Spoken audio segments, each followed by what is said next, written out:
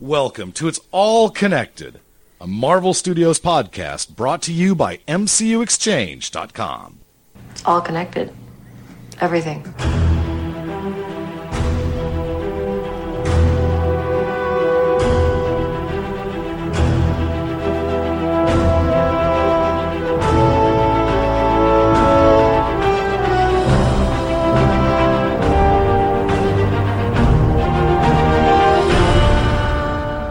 Well, it's been a month, and we've had a break in the holidays and all that good stuff, but we are back. This is Russ, and joining with me are Matthew Arrow and Doug Herring from MCUExchange.com.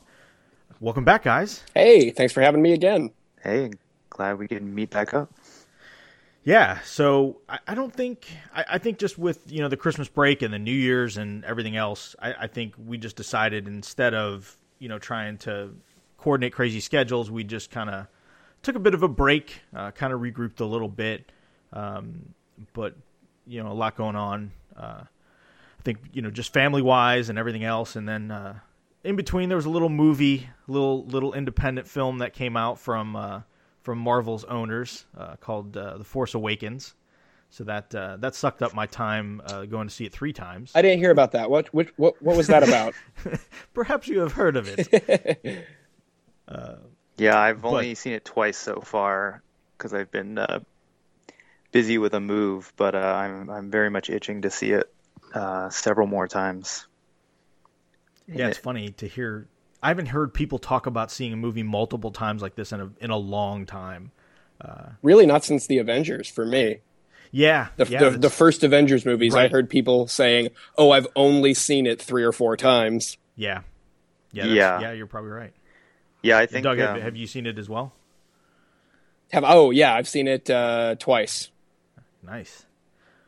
So, what do you guys think overall? Loved it. Little reminiscent of A New Hope, but still absolutely loved it. It was definitely the most Star Wars movie we've gotten since 1983. Sure. Yeah, I absolutely loved it. It was everything that I wanted it to be. I loved all the sort of like references and homages to New Hope, and I'm kind of blown away that I instantly loved all of the new characters. I think Rey is probably one of my favorite characters in most mediums now, and I'm just excited for this universe to keep going and see what all they have planned. Yeah, my comment has been. It makes me much more excited for episode 8 than I thought I would be. Yeah, definitely. But yeah, I loved it. I mean, I saw it 3 times. I saw it once in 3D and twice in 2D. But yeah, it's just one of those movies that the more you see it, the more, not even so much the more like I catch, but just the more I enjoy it. Like sure. It kind of settles in. Like the first time I saw it, it just was so different. Like you're watching this and it's like, it's so much different than the prequels and it's so much different than the original trilogy. But at the same time, there's that familiarity with it. But it just felt different. And some of that, and repeated viewings, I think went away. And I kind of was able to, I guess maybe like wearing out a pair of shoes, it just kind of finally fit right. Yeah, that makes sense. Yeah, there's so much like awe seeing it the first time too. I mean, just like sure when those just like opening notes just like blast out and the crawl and everything. It's just like I think the first time like I was just so overwhelmed with everything. Just like I can't believe this is real. I can't believe like I'm in a theater with this. Yeah, and I saw it in IMAX 3D, and I would highly recommend that. I mean, it looked phenomenal. And then the second time I saw it in 3D at like an RPX screen, which is kind of like Regal's sub IMAX. Yeah.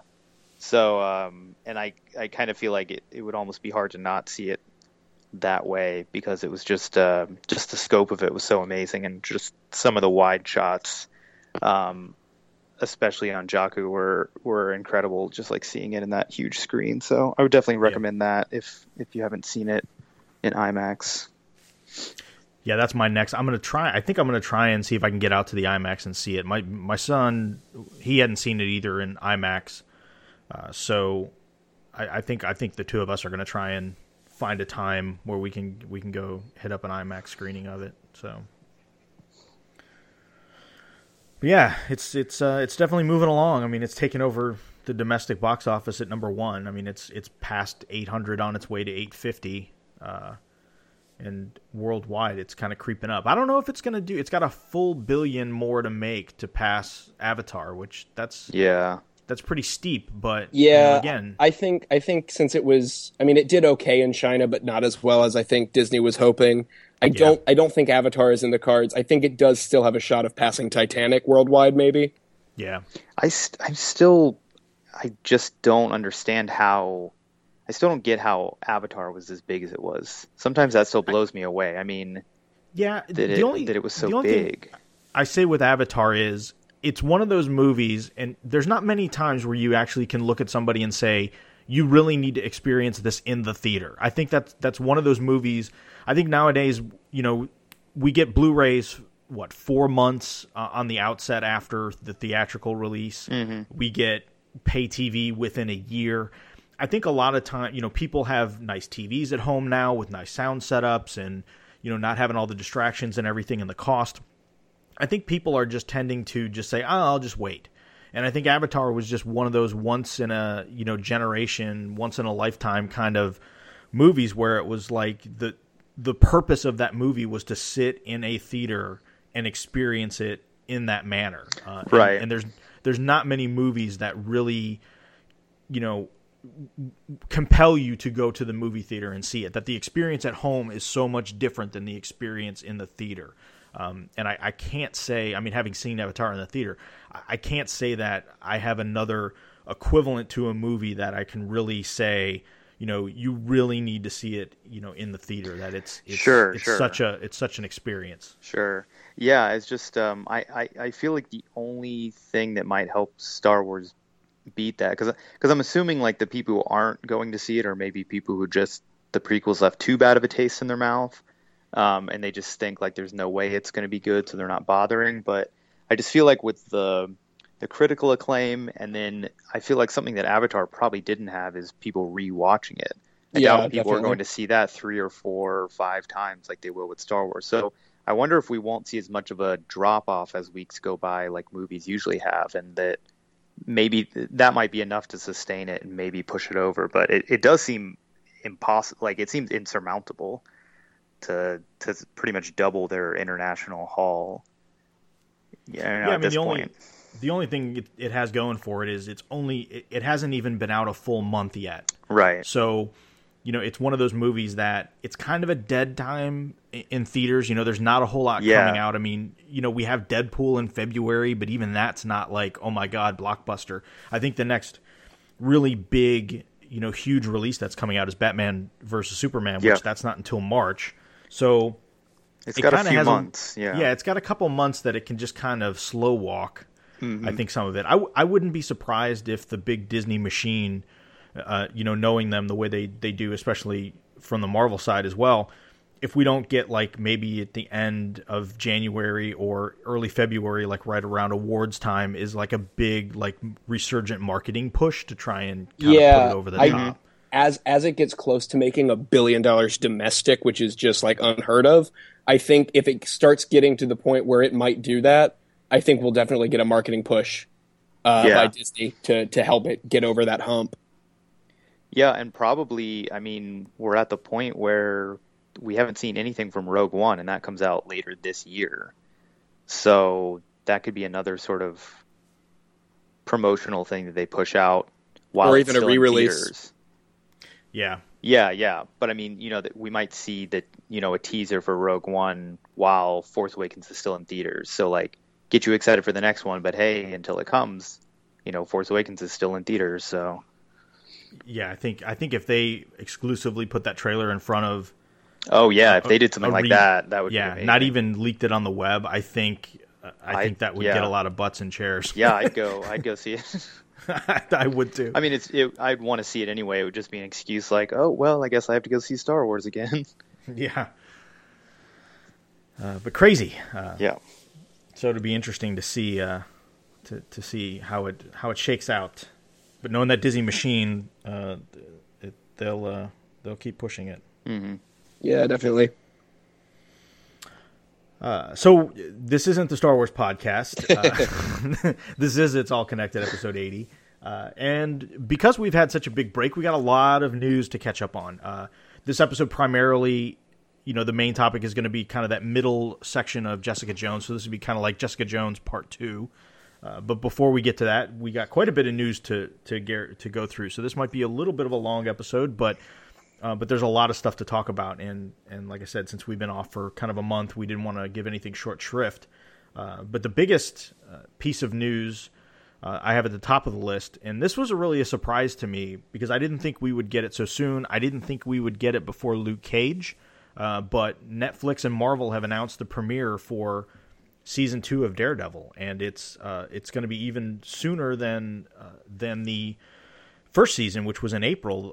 Looks like March 18th worldwide, which is another big thing. Netflix just announced at CES that they're launched, globally in 130 different countries, and so the big push now with Daredevil is it's not just going to premiere in the U.S.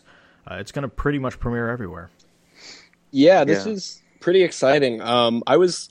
I think Charlie Cox said sometime last year that we could kind of expect it around the same time in 2016 as season 1 came out. So I was expecting around April. But the fact that they pushed it back to March almost makes me think they might be trying to squeeze the schedule a little bit and get a third Netflix show in.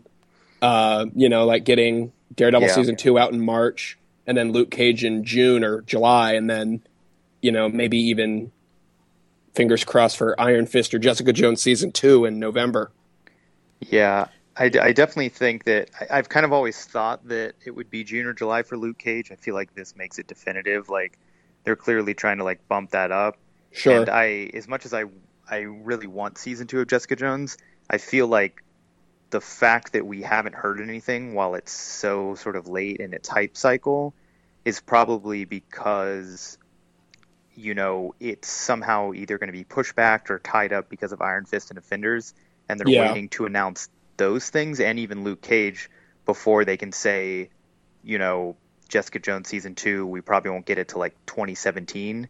So it could be, but I think we'll get Iron Fist later this year, and then I think next year we'll probably get Daredevil, Defenders, and then season 2 of Jessica Jones. So it might be that everything besides Daredevil gets every 2 years gets another season for now, unless they start cranking them out, new season every year. But it might be Daredevil's the main one, then the other ones, and then Defenders maybe every 3-4 years or something. Yeah, or it could be kind of like with the movies when Phase 1 came out, Iron Man was the only one that he was first, so he got a sequel before the big team-up movie, and then everybody else got their sequel in Phase 2. So it might be something kind of similar to that. Yeah, definitely.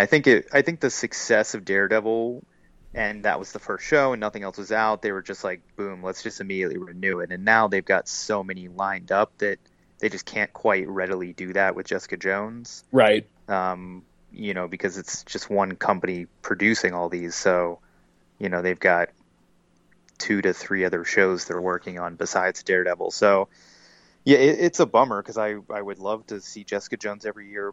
But and that might happen, but I think it's probably going to be a good year before we get it again, and then maybe Marvel and Netflix will start cranking all 4 of them out every year, which would be kind of crazy. But yeah, Netflix seems to like to keep to a regular schedule. It's like House of Cards is always, at that same time frame every year. Yeah. Orange is the New Black. All these shows tend to stick to, whatever. Almost kind of like your regular broadcast TV or even HBO. We know in March, April, we're going to get Game of Thrones. We know, in like I said, June is, Orange is the New Black, all that kind of stuff. So it could be that they're looking to keep that schedule. And I it's funny. With Daredevil, it was almost an immediate season 2 pickup. I mean, it was, within a week, it was like, oh yeah, we're picking this up for season 2. Jessica Jones has been out for a while now. We haven't heard of a season. We haven't heard anything official. I haven't even heard solid rumor. I mean, unless you guys have. I haven't heard any. The only thing that I'd heard is that Melissa Rosenberg, the showrunner, did say that it logistics wise with when the Defenders was coming out, it was kind of uncertain. But that's all I've heard about it. Mm-hmm. So yeah, so it'll be interesting to see if I would think if they plan on. I agree with you, Matthew. I think we're going to get probably November 2017 for a Jessica Jones season 2, not a 2016. Because if they were going to do it, I think they would have to. We'd heard word of it by now, and they would have to really get moving. Because I think the lead is what, like 7 months. Yeah, right. Yeah. I mean, they would have to bring back Rosenberg, get writers, start filming. Not to mention, you'd want in the middle of the like hype cycle that it was going through to be like, hey, there's going to be another season. Whereas now we're a month and a half out. Like, people have moved on. They're already promoting Daredevil, which is, 2 months away now. So, yeah, it's unfortunate, but I feel like logistically they probably just have to keep quiet because they haven't. I'm sure they have a plan and they have a schedule, but they haven't even told us about Luke Cage yet, like a premiere date, let alone Iron Fist and Defenders. Well, I think they probably don't want to fall into that trap of every time a new show comes out, it's such a hit that immediately we greenlight another one, which pushes the next one off. It just kind of like throws the schedule into chaos. Yeah. But I'm glad they threw it into chaos to get a season 2 in Daredevil because I think that was the exception because nothing had like really been too settled yet. So they wanted to pounce, and I'm sure now that Jessica Jones is also a hit, it's just like, oh, okay, well, there's a good chance that these will all kind of be hits, so they're probably just sticking more to their original schedule, and Daredevil just sort of got lucky because it was the first one out, and they wanted to strike while like the iron was hot. Yeah. So I'm excited. So a couple months from now, we'll definitely have that out. So I'm really looking forward to that. So and I will well over 2 months away. Yeah. Sorry, I just had one more thought too. Is that, and I mean, this is just with Daredevil and Jessica Jones because we don't know the shape of the other shows. But I think with Jessica Jones, there's not a lot of story to tell, but Daredevil's the type of show and hero that you could spin a lot more seasons and story out of, like what he does. Yeah, he definitely has a more expansive rogues gallery than Jessica Jones does. But even just sort of like his narrative arc, I mean, Jessica's was so tied into Kilgrave with season 1 that it's not like there's not places she can go. But with Daredevil, it's just every season could be him just fighting crime. I mean, it's a very loose idea of what he needs to be doing. Well, and she doesn't have that secret identity thing going on. She doesn't have the 2 lives. Right. There's less issues to play with. So it could just be with Daredevil that they just find it very easy to like, they could make 10 seasons of that show no problem, in their heads, they know like, there's a lot of stuff he could do. There's a lot of places he could go. And ultimately he'll always be Daredevil. He'll always be driven by the same thing. With Jessica Jones, season 2 will kind of have to be like a little bit of a reboot in that, her life is sort of defined by different things going forward now. So they probably want to test those waters out. What's it going to be like in, with Alias investigations and can you make multiple seasons out of that? So, that might be part of it too. And I think some of this might be they're using this as almost like a backdoor pilot to Punisher. I think. Oh yeah, definitely. Yeah, for sure. I think that's unfortunately a property that doesn't have a really good past. I personally like the Thomas Jane Punisher. I thought it was really good, but the other two, have been, did not fare as well, in critically or in my personal opinion. And I think they feel like Bernthal is pretty well received, just in general. And I think if they can make that work, I think. I wouldn't be surprised if right after Daredevil, maybe we don't get a season 3 announcement. Maybe, it could be that maybe in lieu of a season 3 slot, maybe it's a Punisher slot. But I have a feeling just hearing buzz and hearing from folks, from people on the inside, that Bernthal's Punisher is going to be something to talk about. So, yeah, I have no doubt of that. Yeah, it's definitely very possible. So cool. So sticking with the TV side, it looks like there's been a lot of talk. The producers on Agent Carter have said that there could be a tie-in to Doctor Strange with their show, which I thought was interesting, especially because there's a lot of rumor and buzz and everything else that, you know, the movie and the TV side are, you know, not playing nice with each other. But apparently there's going to be a story thread in Agent Carter Season 2 that deals with the Dark Force energy. That's kind of a remnant of the, you know, the Manhattan Project, the whole, you know, U.S. getting an atomic bomb and, you know, companies that are involved in that. And, you know, this Dark Force energy is kind of a byproduct of what happened then. And apparently, supposedly, that has a play into Doctor Strange. So I thought that was kind of interesting. Yeah, that's exciting. It really, I think, highlights the strength of a show like Agent Carter, because since it takes place in the 40s, it's pretty free of all the other continuity of the MCU if it needs to be, but it has these neat little opportunities to tie in when it wants to. Yeah, absolutely. Yeah, I mean, I'm definitely excited to see it tie more into the larger MCU universe and like sort of seed things, and because, you know, we've got a huge gap between Agent Carter and, I mean, let's say that little clip from Ant-Man in the 80s, right? In terms of the MCU, and then there's, you know, another big gap, you know, up until that party with Tony Stark and Iron Man 3. I mean, so we've got a lot of decades that haven't been explored in the MCU. So it's got a lot of opportunities to sort of seed these little things that could spin off into other things, or they could be the, you know, the generation before a lot of the movies. So I'm always excited to see that take place. But then you know, it's the same sort of argument with S.H.I.E.L.D. is, you know, if Agent Carter is referencing something from Doctor Strange, when we get to Doctor Strange, will it reference whatever was referenced in Agent Carter, or is it still sort of like a one-way street? I think it'll kind of be a little bit of both, maybe. I mean, I want it to be, you know, I want it to be both ways. Yeah, I mean, I think it'll be... I think it'll certainly be more the show referencing the movie and not the other way around. But yeah. I think there might be little tidbits of, you know, backstory that makes a little bit more sense, or an Easter egg that only watchers of the show will understand. I don't think the TV shows will ever impact the movies in a significant way. But I don't think that means that they won't have any effect at all.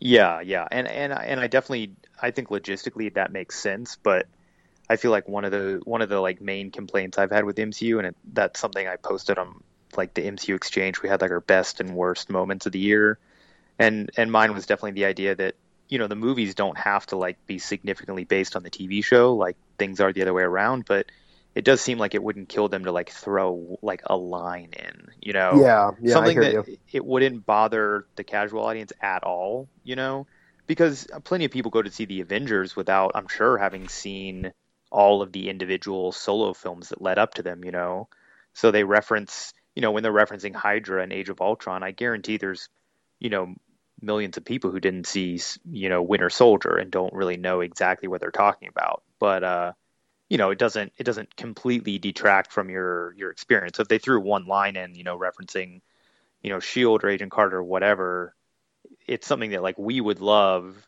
and would add a little bit of legitimacy to the TV shows, but the average moviegoer wouldn't be like, what? I'm so confused now, you know? Yeah. You know, not to go back to Star Wars, but I think The Force Awakens might have kind of set up a blueprint of how that would work. I noticed that there were a lot of things in The Force Awakens that were sort of lines that seemed to suggest stories that wouldn't be told in Episode 8, but would be told in an anthology film or a novel or a comic or something, now that everything's canon. I mean, I feel like, you know, Max von Sydow's character, there's all this implied backstory, and I wouldn't be surprised if we see that somewhere.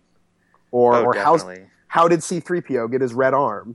He never mentions it. That's actually going to be a comic. Yeah. That's confirmed. There you go. I mean, so exactly. I think little bits like that, you know, because Star Wars and Marvel are owned by the same company, if they go over well in the Star Wars expanded universe, I think we might start to see a little bit more of that in the Marvel universe as well.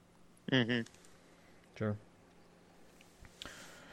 Well, sticking on the TV front, it looks like Marvel. We've heard a lot about Damage Control, and I haven't heard that it's like a for sure 100% thing, and it's going to air. But I guess at the TFAs or something TCAs. like that. The TCAs, yeah.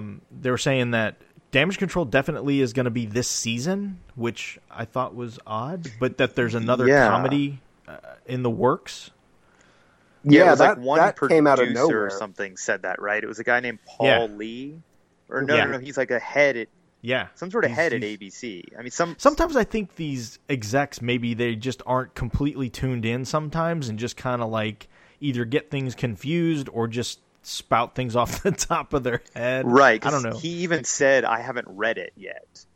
Right. He's like, we're really excited for Damage Control. That'll be like, he implied it would be the fall, but he explicitly said that he hadn't read a script, just that it was written. So, yeah, it is sort of like, okay, so there's a script. We know that. That doesn't necessarily mean...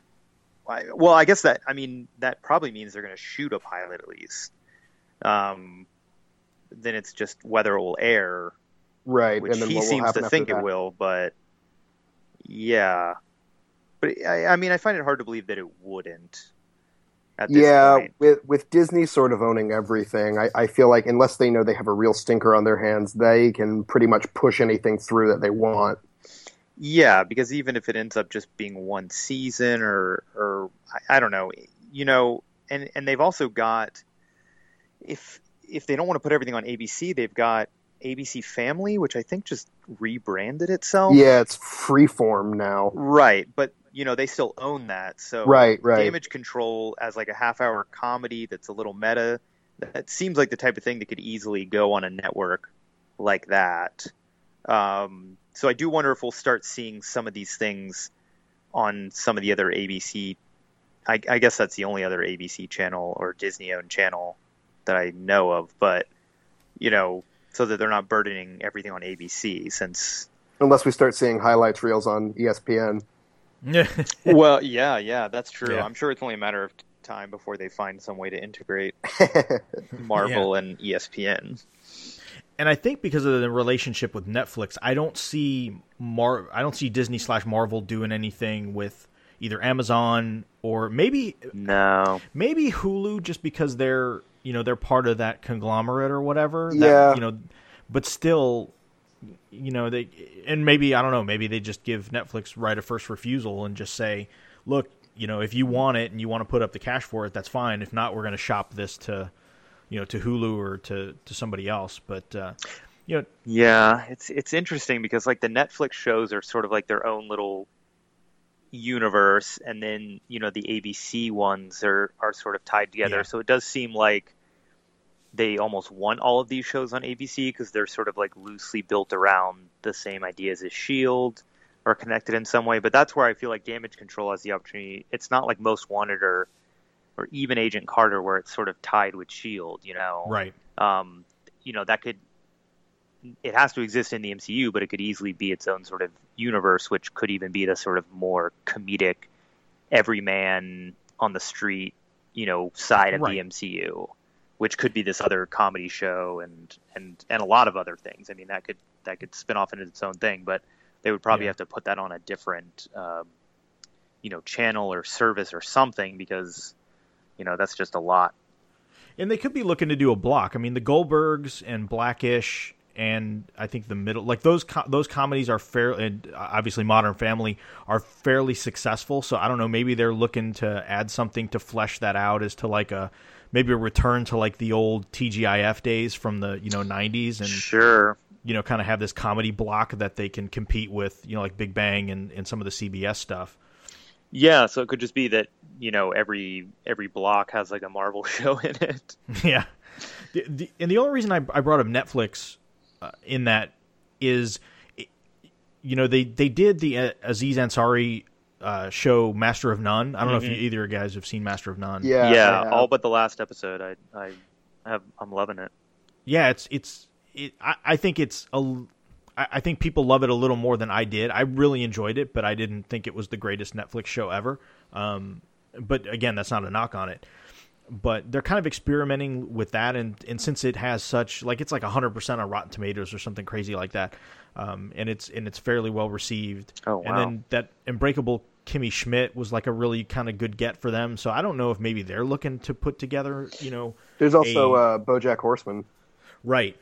So kind of maybe these lower budget little 30-minute instead of hour-long shows. I think so. I mean, Netflix is constantly talking about how I think they said this year they're going to have twice as many original shows as last year. Yeah. So, and with the relationship Marvel and Disney have with them, it does seem like there's a source of content. And if they're producing a pilot for ABC already and then ABC's not interested, then it's sort of like, it's almost like a no-brainer. Netflix is looking for content. They've got the good relationship, the pilot shot, the creative team is in place, the cast is there. And Netflix, seems to buy up shows all the time and finish seasons or series and stuff. Like They constantly do that. Yeah.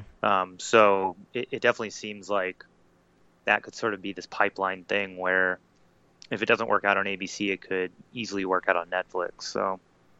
Yeah, I think 2015 was a pretty big year for Marvel TV, but something tells me 2016 is going to be even bigger.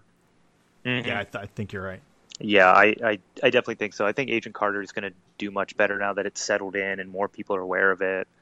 S.H.I.E.L.D.'s been getting better. And, we'll see the second half of season 3 and then the beginning of season 4 all this year. So, and then we've potentially have 3, Netflix shows. I'm sure Daredevil will be a hit.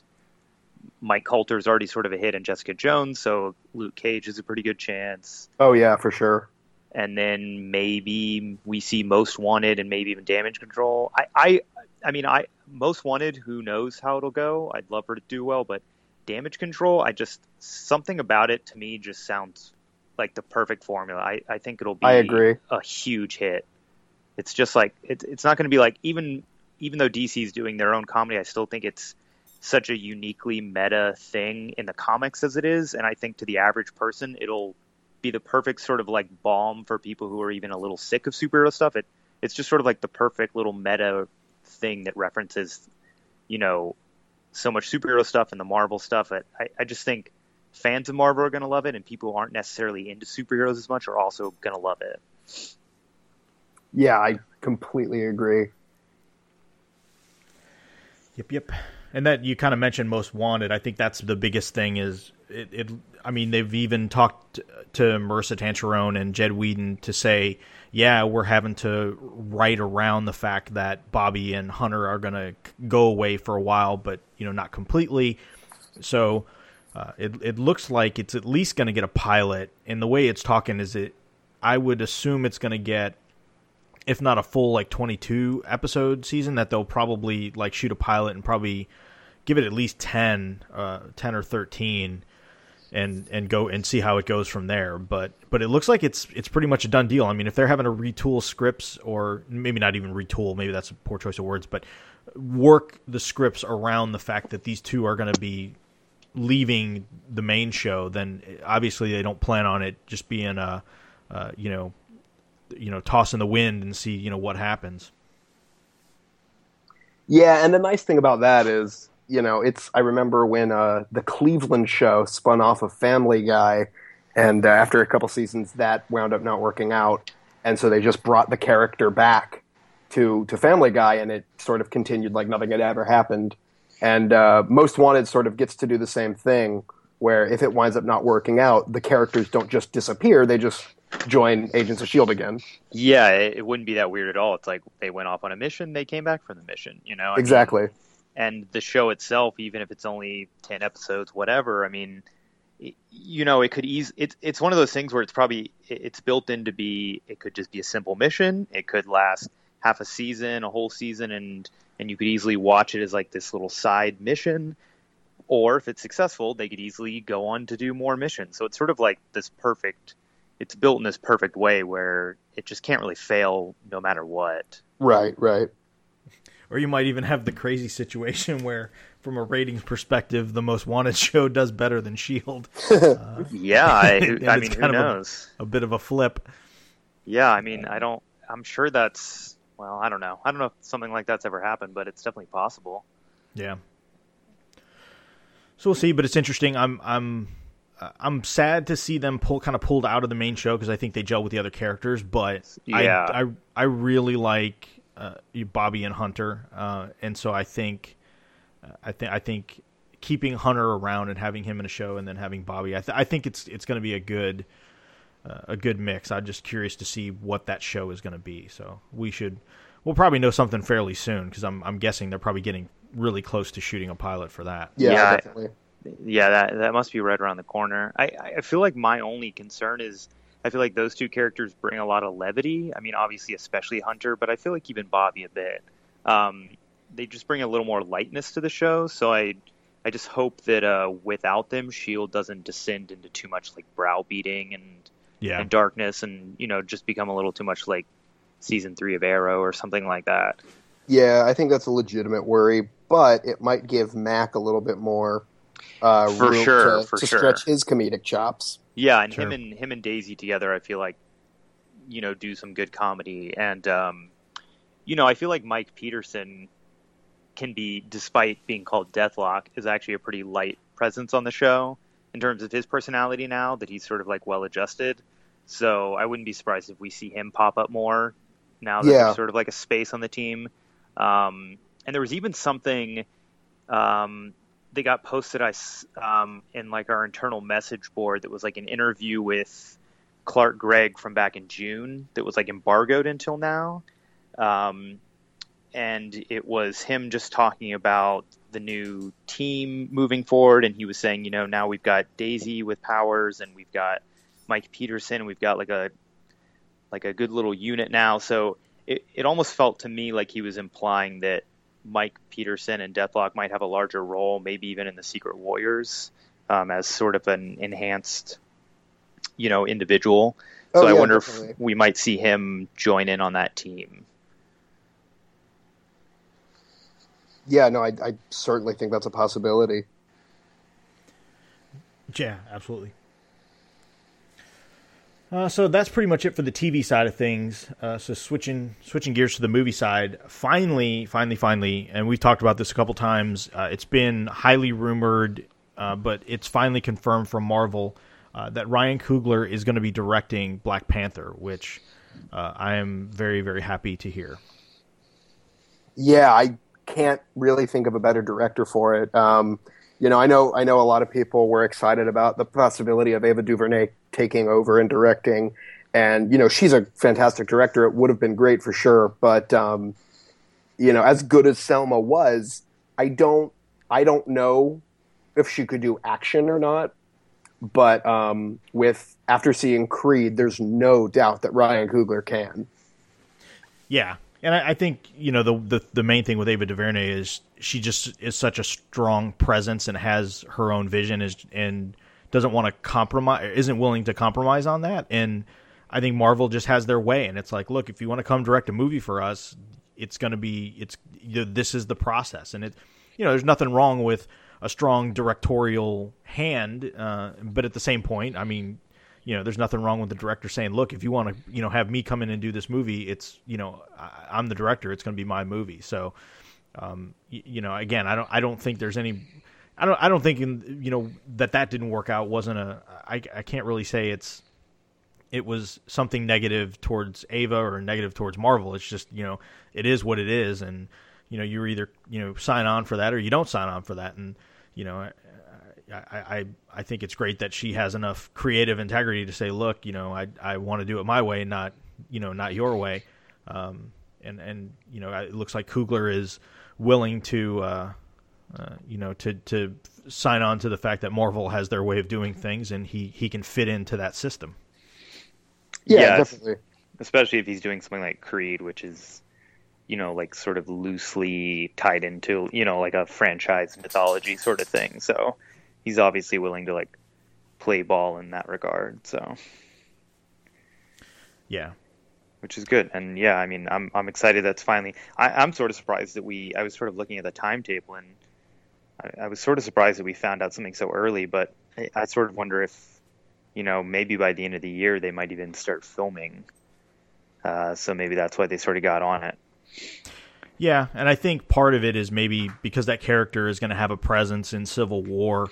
Right. I mean, granted, it's all done and in the can at this point. There's not much, but I think the reason there's some delay on some of these others is they haven't appeared somewhere else first, so there's not such a rush. But I think now that that character has appeared, there's something to actually work with. So yeah, and I know everybody's wondering like, when are we going to hear about Captain Marvel? But I mean, that movie's not until 2019, so it's sort of a weird thing that we know a movie's coming out that far in advance. But I really don't see them probably until like next year, announcing something like that. It's just it's so far away. Yeah, at the earliest. Yeah, I think we might get a director maybe at some point later this year, but I don't think we'll get much information on that until at least next year.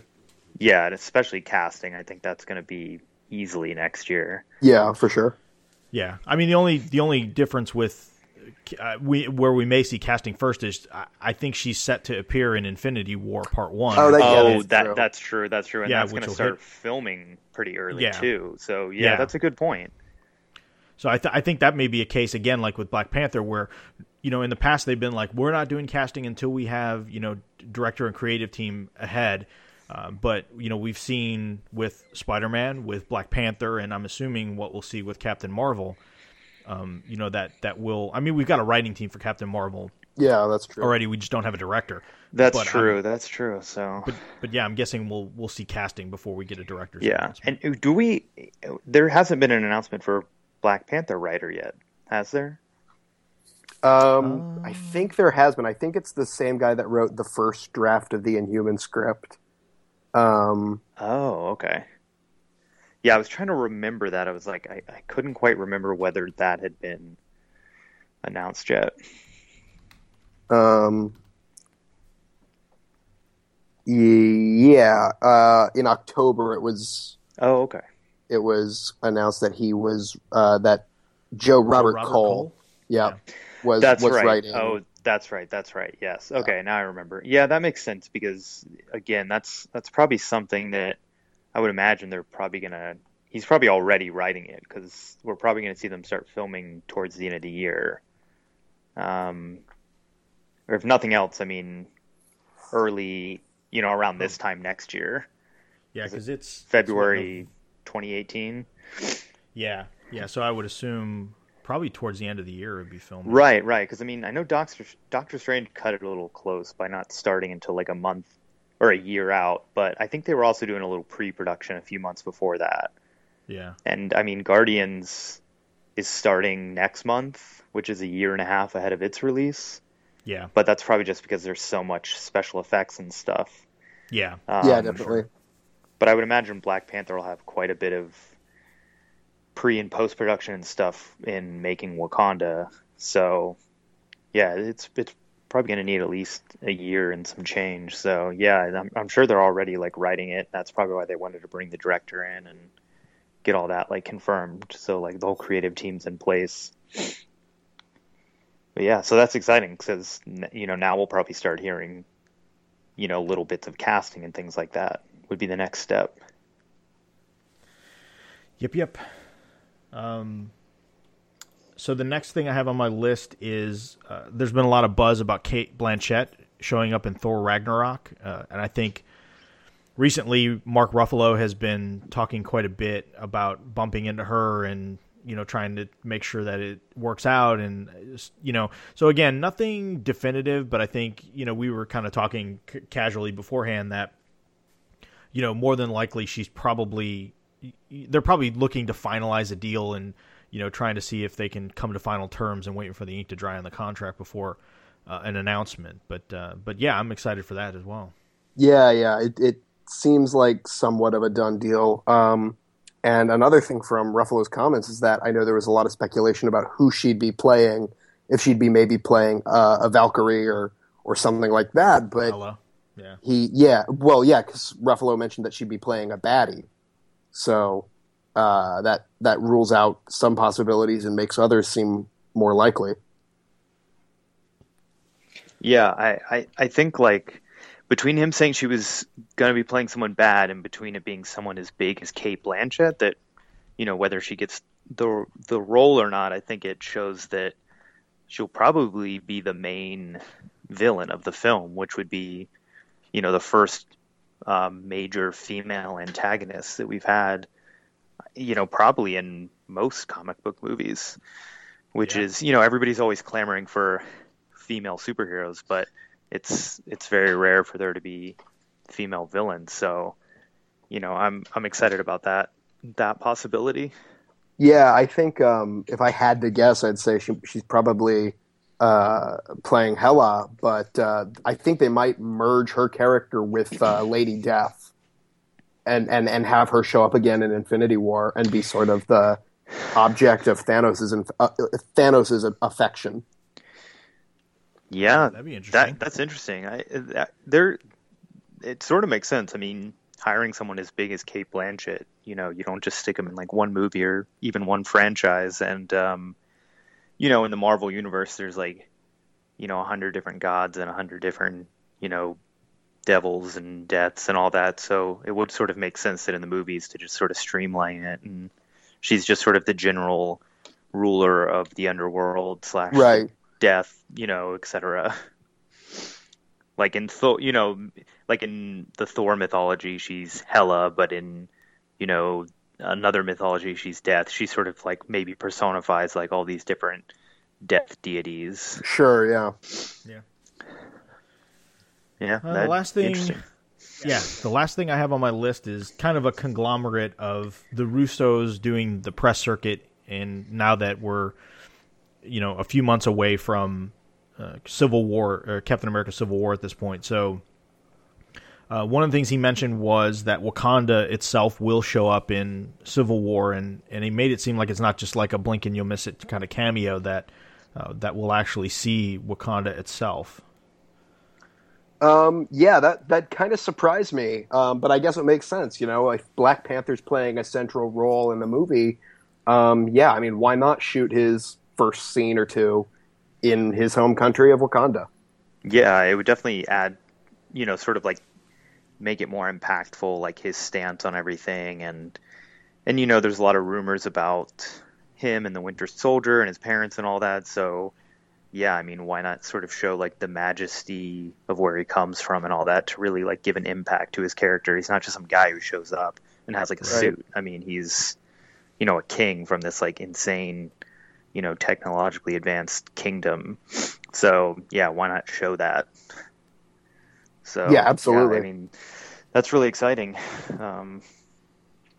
Because, they also said that, he's, which I guess we knew, but, they said that he has a very definitive art and stuff. So, I'm glad we're going to get a sizable amount of him in the film.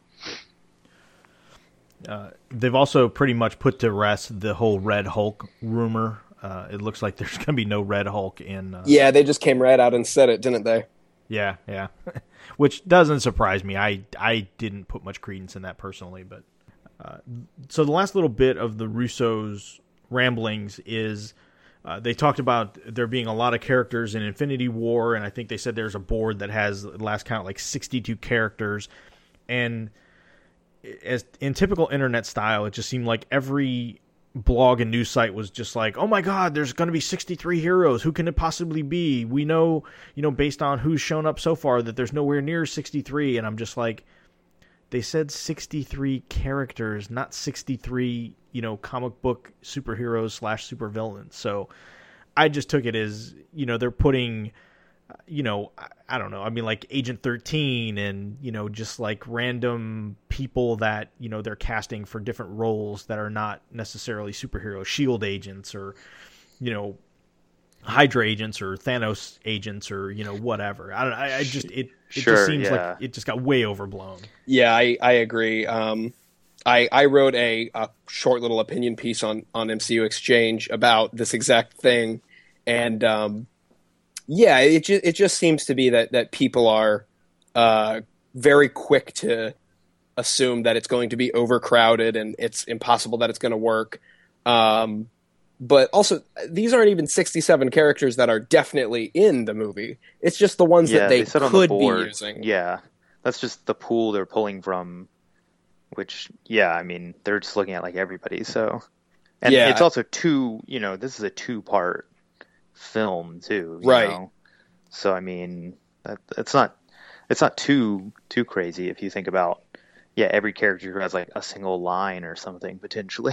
I mean, yeah, and there's movies in between these two movies, so I'm guessing while there's going to be some sort of cliffhanger-ish ending to part one, that it's not so cliffhanger-ish that there's no room for anything to happen, for things to not happen between. Oh yeah. Sure. I think these are going to be two self-contained but intertwined stories. Yeah. Yeah, and aside from all the characters that we already know, we've got to remember that, just like every Avengers film, we're going to meet some new characters for the first time in probably both parts of the movie. So, Oh, sure, yeah. I mean, Age of Ultron introduced, 5, 6, I mean, Ultron, Vision, Quicksilver, Scarlet Witch, Claw, Hawkeye's whole family, Dr. Cho. I mean, like that, that's like 8 new characters right there. And Right. So, Yeah, I think it's certainly an indication that the movie will be big, but not as unmanageably huge as everyone seems to be worried about.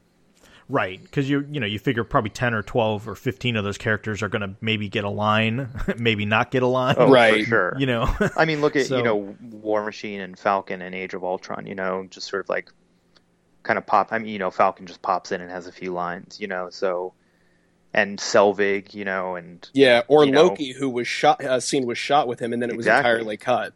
and a lot of right. the Selvig Thor stuff was cut too. So, I mean, a lot of it's going to be deleted scenes and director's cut and, all that. So, and I'm sure it's like you guys are saying, it's just like, it's a board. They're like, this is our sandbox. This is who we could potentially use, Exactly. So, yeah. And I don't know. At the same time, I'm just like, this is, all these movies are already sort of epics. Then they do the Avengers, which is like an epic, and then this is like an epic on top of that. So Yeah. I'm sort of not worried about like too much. I feel like that's what we've signed up for. Like if you buy a ticket to Infinity War, like you want, it's called Infinity War. You know what I mean? Like you I want think spectacle. Yeah, I think the purpose of this one is to go completely over the top. Like this is, any other movie that may be a criticism, but I think when the intention is to do that from the outset, I think it's going to be hard. I'm not looking for 67 characters to have like, an arc. Right. Yeah.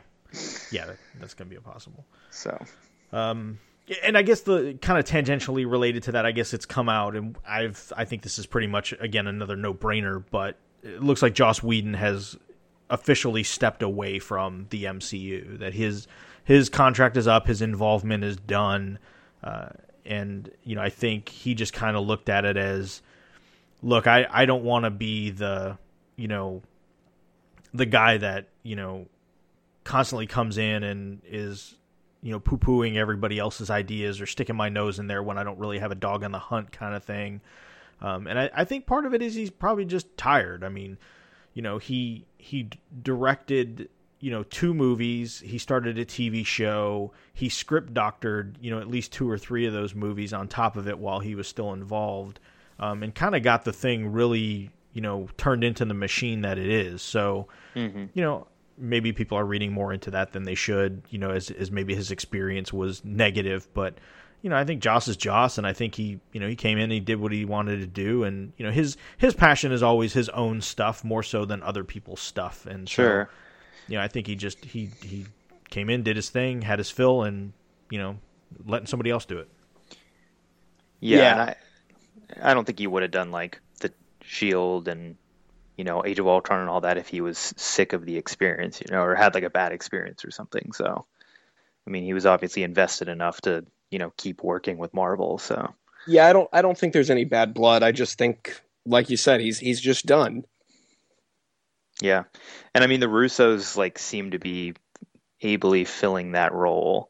Oh, absolutely. I mean, their comments at like the TCAs and everything that's going on. I mean, I was super excited because every single interview just talked about how many Spider-Man comics they owned and, how much, like they love this universe and, they're talking about how Cap's arc and Infinity War is all, is like one continuing thing and one continuing progression. So it really seems like they are, the new overseers of the MCU through Infinity War. So Yeah. And I think having two people in sync to handle that load is probably a much easier experience. I mean, Joss, I can't imagine the stress and and burden on him, to do that not once but twice, and the fact that there's two people that kind of can balance that load out, I think is definitely helpful. So I mean, really, it's four people because Marcus and McFeely are writing while that's the right. True, directing. true. So there's absolutely. a duo of directors, duo of writers. I mean, that's gotta really take a load off. Plus, Kevin Feige and the other people involved. So I mean, there's a lot of people to sort of shoulder the weight of ushering things into the MCU, much more than Joss Whedon, who had to direct and write. So Yeah, definitely. Yep. All right. So that's it for the news. So, like I said, quite a bit of news going on. Just again because we're on such a break and everything's kind of gearing up now. So I expect we'll probably have a steady stream of news flowing in as these projects start to get underway, as the hype machine starts to gear up for Civil War. That we'll be seeing we'll be having more to talk about. Oh yeah, definitely. Yeah, I think all this stuff is coming so regularly now that there's never not going to be news. Something's always going to be like in production or about to come out. Yeah. So that being said, so an hour-long intro to get to what we gathered to talk about, which is kind of our part 2 on Jessica Jones. So this is roughly going to be like episodes 4 through 8. Again, spoiler-filled discussion. We'll probably be talking about things that happened at the end of the show. We'll probably backtrack, just and talk about things at the beginning, just based on threads that kind of showed up in this middle arc. And then the goal is to hopefully get back here soon before Agent Carter gears up, or shortly thereafter, and sneak an episode in to kind of, round things out with that, third act of Jessica Jones and talk about it. But, a couple episodes ago, we did kind of the first part and just talked about the first few episodes. And so I thought we'd just kind of carry that discussion forward. I've pretty much just got a bunch of talking points. Again, this isn't meant to be an episode by episode dissection. So I guess I'll start with, and just kind of going through and rewatching it. The one thing that struck me really with episode 4, which we kind of got, the way the show started was with her being the detective and not so much the superhero. And then the story started to carry forward, and we got more in with the Kilgrave and all that. What I liked about when we got to like episode 4 is it really kind of refocused on Jessica as the detective. And this is the episode when she was tracing back the photographs that she found to try and figure out, okay, who's taking these photos, Right. And literally taking the photos around town and kind of measuring up angles and seeing, okay, where would these people be, in relation to where the photo was taken, and then working with Simpson to, get copies of surveillance cameras and stuff and putting it all together. Again, I like that part of the Jessica Jones show, I think, more so than the other stuff. I mean, I like, and maybe it's just having the affinity that I have with the comics, but some of the best stuff in the comics was when she was actually acting as a PI as opposed to, beating dudes up. Yeah, and I mean, that's something that, I kind of wish Daredevil did a bit more, is show, Matt as a lawyer more. Yeah. We got that one, I mean, it's kind of peppered throughout, but we really only got that one episode, like in a courtroom. And I mean, not to, jump too far over to DC, but the same thing with Flash is you never really see him actually be like a forensic scientist that much on the show. So I definitely think with Jessica Jones, and I think we'll get much, much more of that whenever we get a season 2, now that, Alias Investigations is sort of back up and running and Kilgrave isn't as big of a thing, I think we'll get a lot more of her actually being a private eye, which is exciting because, like you say, it's, there's a lot of drama and character development that can be mined from her doing those sorts of things. Yeah. Yeah, I completely agree. Her as a detective, whether it's in this episode or the first episode or a bit later in episode 6, it's the highlights of the show for me. Yeah. Yeah, definitely. It makes me think of Veronica Mars, which I also really loved, but obviously a lot darker. But that was what was so exciting about her is like a PI. It's just she just sort of really has that right attitude for it, and Kristen Ritter does such a good job of playing that sort of like sardonic, like very noirish, 30s 40s sort of vibe, PI. Yeah, because we get the music and the narration and stuff like that. I dig. I love film noir, so when they incorporate those elements into things, that tends to be up my alley. What did you guys think of? I know one of the criticisms of this show that I saw on different message boards and blogs and things like that was the whole bit with the couple that hire her, the lady that hires her because her husband is cheating, and she kind of follows her through and does that whole bit and doesn't really grab on to the fact, and part of it, well, let me back up. It doesn't grab on to the fact that she's not who she appears to be, and turns out that they're just a couple of kooks that are looking to kill superheroes or people with abilities because of what happened, in New York. And one of the cool things I like is they refer to it as the quote incident. Yeah. Which I thought was cool. I think they do that on Daredevil too. They do. I feel like that's what they called it. Yeah. And then she's like, well, if you have a problem, take it up with the big green guy or the flag waver. So I thought, people were saying, oh, that's because, they can't mention the movie stuff in the TV side. And I thought that was, I don't know where I saw that comment, but that was ridiculous. It's a common thing people say. And yeah, I just feel like she's the type of person who like, she either doesn't know their names or doesn't care. It's her sort of like mocking them. And again, they don't need to, who she's talking about. Like, they don't need to say, like, take it up with the Hulk. Or, I mean, even the whole Hulk thing is sort of like, Captain America is one thing because he's sort of had this, propaganda thing behind him. But, even with the Hulk, that's almost like an internal name they call him. I don't know that, the average person on the street would call him the Hulk. They'd probably call him that green monster, I mean. Well, and, her whole attitude is kind of pissy and, exactly, just like flippant. And so for her, she probably sees like those guys.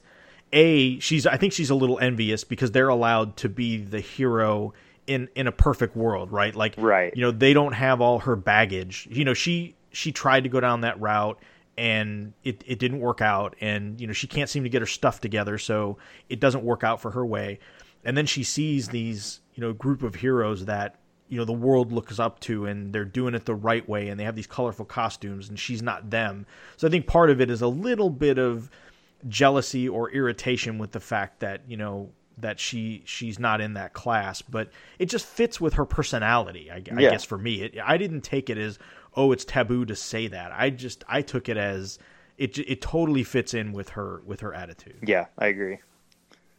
Yeah, I mean, S.H.I.E.L.D. references them all the time, so it's not like they can't say that. But you were right. I know that the legal minutia of the Netflix agreement and the ABC stuff is maybe a little bit more complicated than we know, because I know that when Clark Gregg was asked about maybe showing up in a Netflix show, he mentioned that is actually that would be kind of difficult for him due to legal things.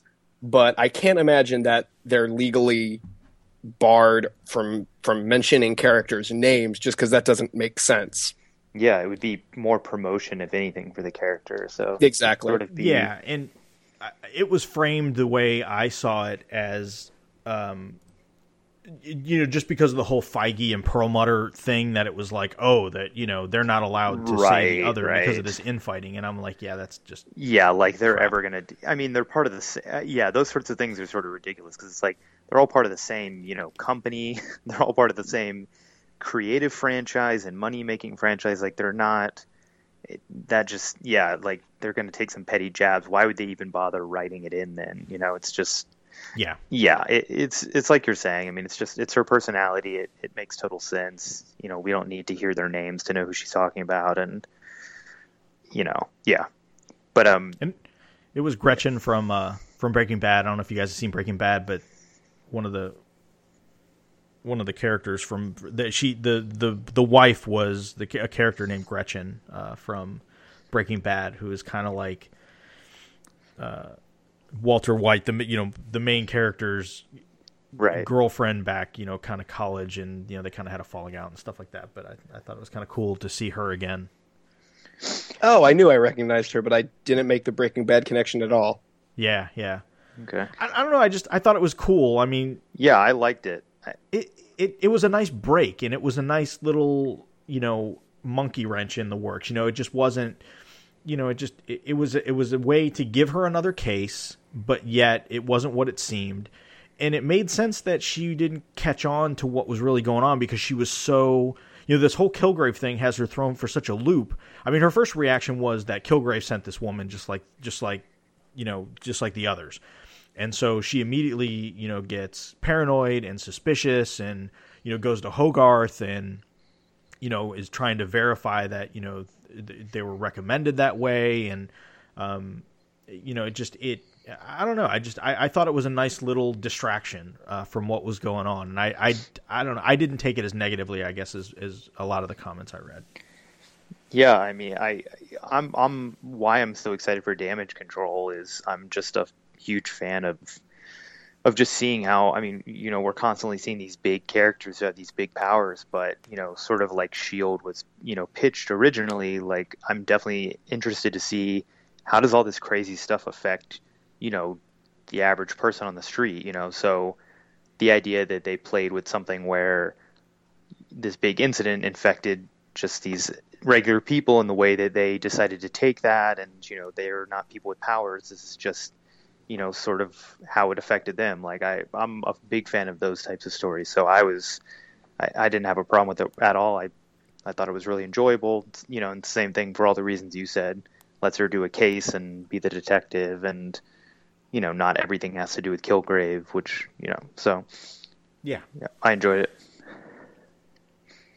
And the fact that she said, I mean, the title of the episode was 99 Friends, so I like the fact that, she basically scared the hell out of these people saying, I counted 99 people that have powers. And so, they're all going to be looking for you because I'm going to tell them all, about it when we meet. Right. So, which is like a good, sort of jokey reference to even, in the comics, New York has, 1,000 different superpowered people that all happen to live in the same city. Yeah. So anyway, I thought that was kind of cool. It was just kind of like a little one-off thing. But yeah, I mean, the big thing with this episode at the end was she realizes that Malcolm is the one that's been tailing her. That he's the one that's been doing it, and I thought that was just genius because here, once again, Kilgrave is responsible for the misery of another person. Like this kid was, an upstanding, promising, college student that, was going to, basically be I think it was a social worker or some sort of, mental health, to help people, and, wasn't into drugs or any of that. And, here comes Kilgrave and turns him into this, just mess and a wreck of an individual just to get back at Jessica. And again, the way that kind of evolved into, the reason he made him a junkie instead of just saying, hey, come, do this or do that is because his power does fade. If you're not around him, within so many hours, you start to lose like 12 hours. So you start to lose, and start to come to your own senses. And there would, at that point, there might be nothing to stop him from just, leaving or telling her or whatever. But, you turn him into a junkie, and then you don't need to tell him to come back here at 10 o'clock every day to make sure he does it. He'll just do it on his own because he needs his fix. And to me, that was just tragic. And it plays out a lot more in the next episode, where, Jessica realizes that she's partially responsible for, the fact that his life is such a mess, and she chains him to the bathroom. And, just when he has that breakdown, just kind of trying to come off the drugs and trying to straighten himself out. And I don't know, just like Eka Darville, I thought just totally killed it as Malcolm, especially in these two episodes. But just to go from this transformation that we see in the beginning of the episode is just this complete, out of his mind drug addict, to by the end of the season where he's, back to his old self, or trying to get back to his old self, and just to see him, kind of pull that off, I thought was just really good. It was really like kind of a surprise of the season for me. I mean, we knew that Kristen Ritter probably, had the chops to be good in this role. We knew obviously David Tennant, is a genius. So to kind of see, Eka Darville kind of take Malcolm and do what he did with him, I thought was really, really well done. Yeah, you've said it. I mean, I don't really have anything else to add. I just completely agree with everything you just said. Yeah, I think he was someone who was just like, okay, he'll just sort of be a side character. And then, as an actor, I mean, he plays two completely different characters,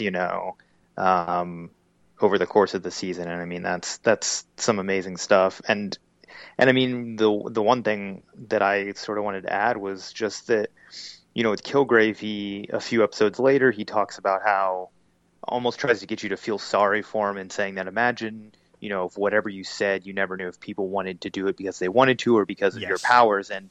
But with what he does with Malcolm, it really shows you how sort of sadistic and fucked up he is, because that's going above and beyond just his powers. I mean, he devised a plan to get someone addicted to drugs and ruin their life just so he could get some photos of this person he's obsessed with. You know what I mean? Like right. That is some heavy, psychopathic stuff right there. So that just really highlights like how terrible of a person he is on such a methodical level, to just like ruin lives like left and right with or without his powers.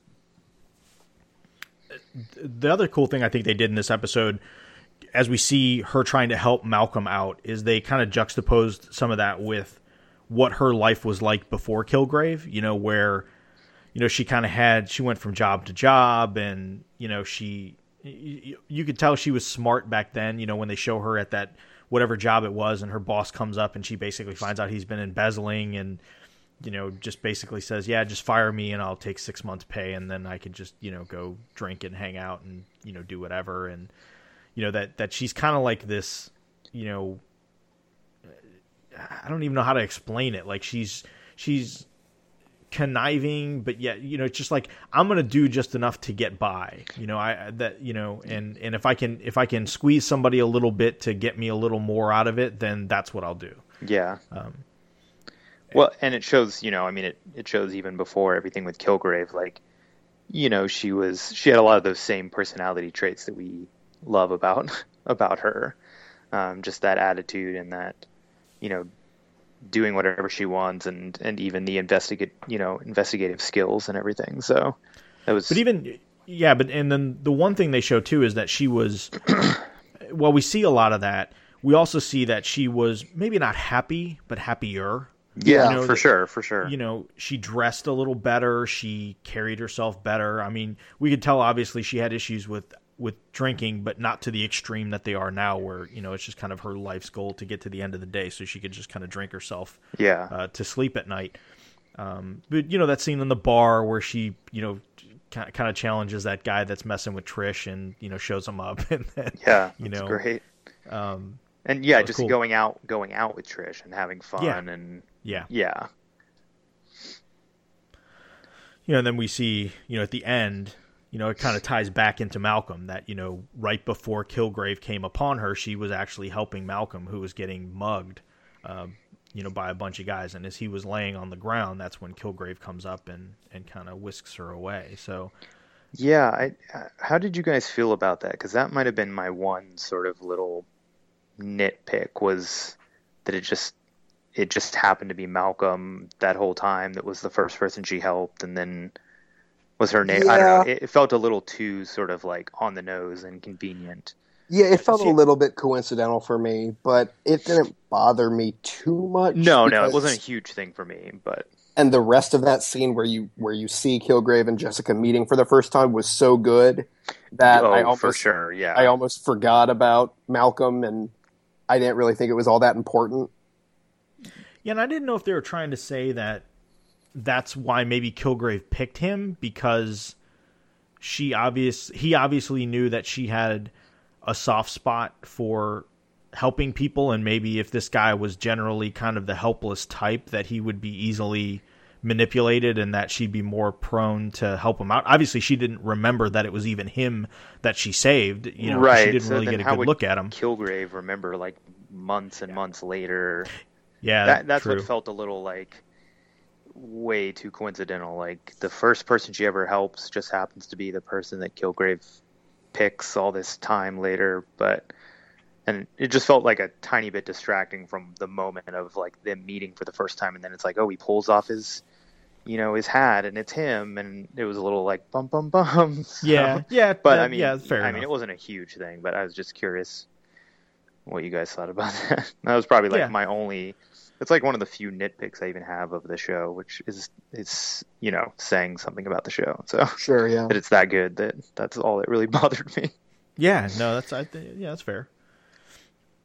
What did you think of the bit with the? I like the callback to the comic with her and Trish really pushing her to be this superhero, and makes the costume for her, yes. which is her, and gives her the name. She's Jewel, which for those of you not familiar with the comic.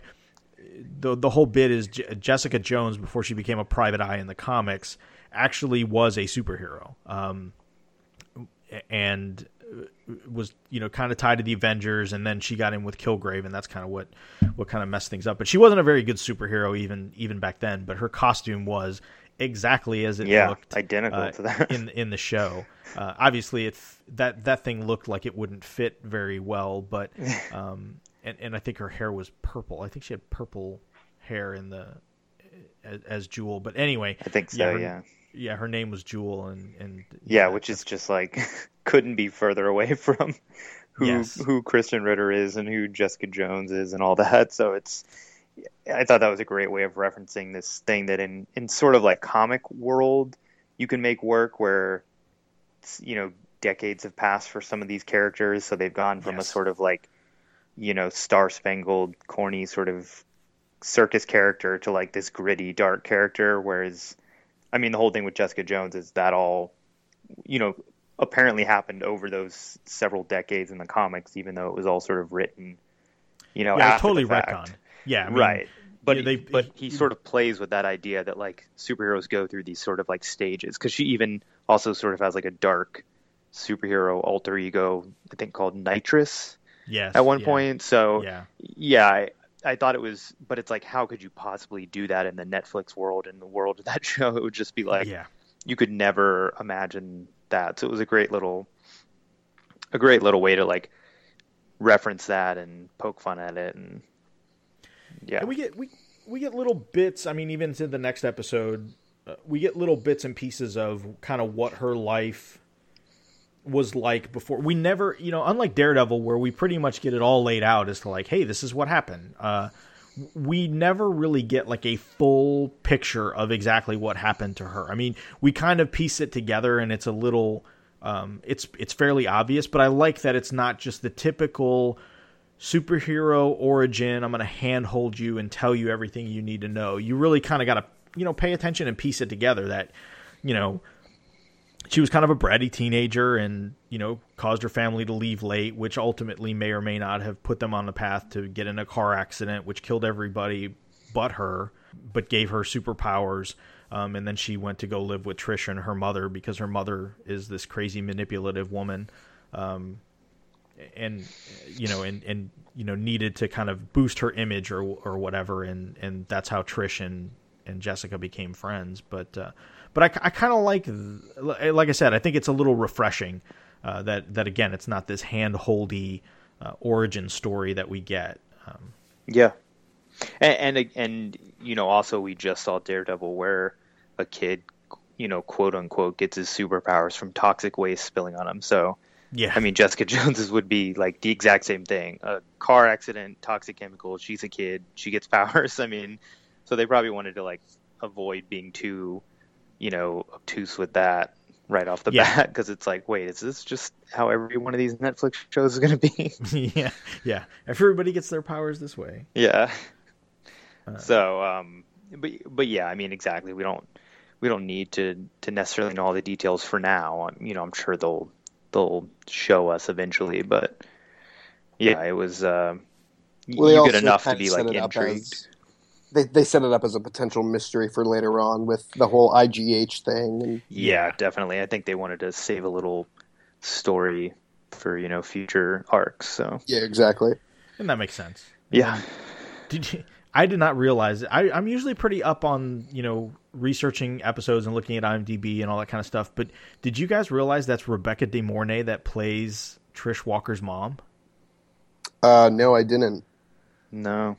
I didn't even recognize her. Like, I totally didn't recognize her at all. I was like, wow, I didn't even, it doesn't even look like her. But I guess it's maybe just I haven't really seen her in anything in a very long time.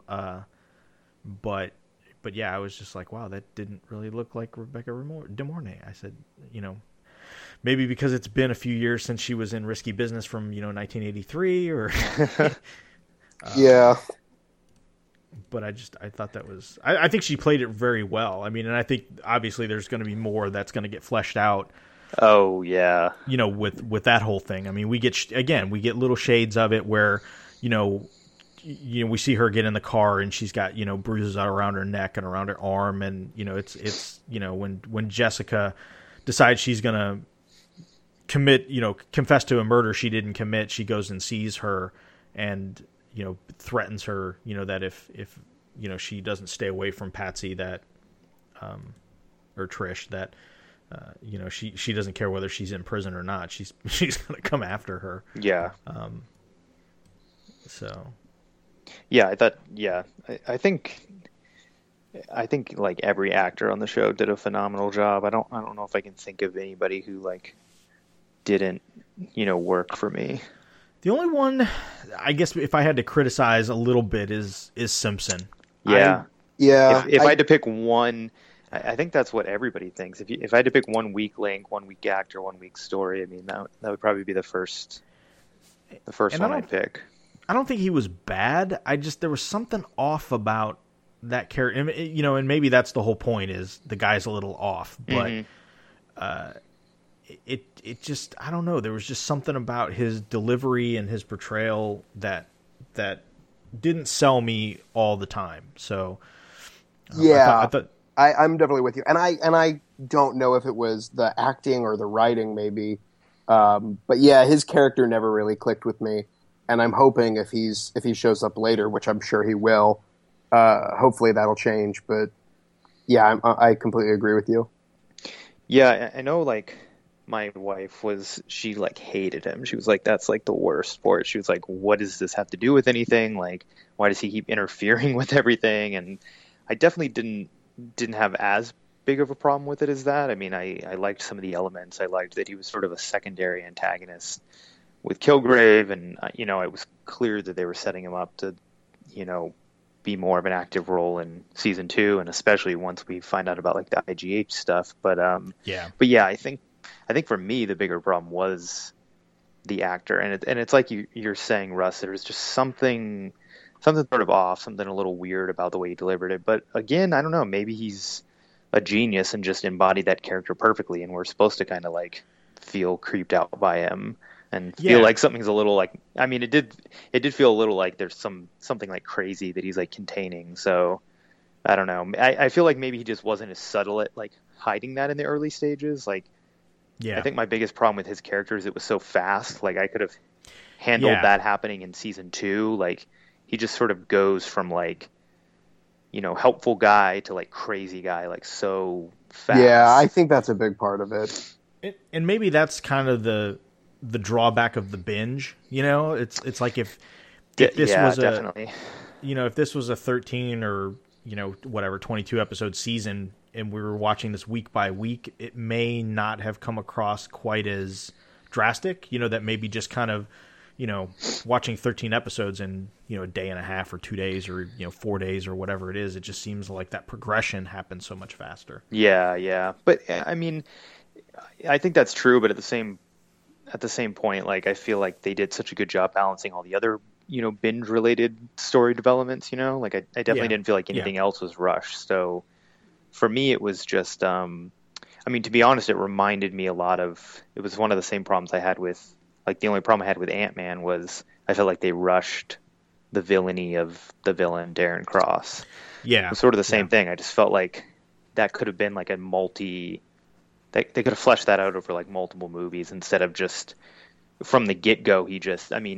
Same with Simpson. I just felt like even when he was supposed to be a good guy, I was like, wait, does nobody realize this guy's crazy? Because he acts like he's crazy, even when he was being nice. Like, it just seemed like there were constantly red flags. And so again, that was like, is that the writing or is that the actor like not being able to sort of like delineate between the two versions of his character?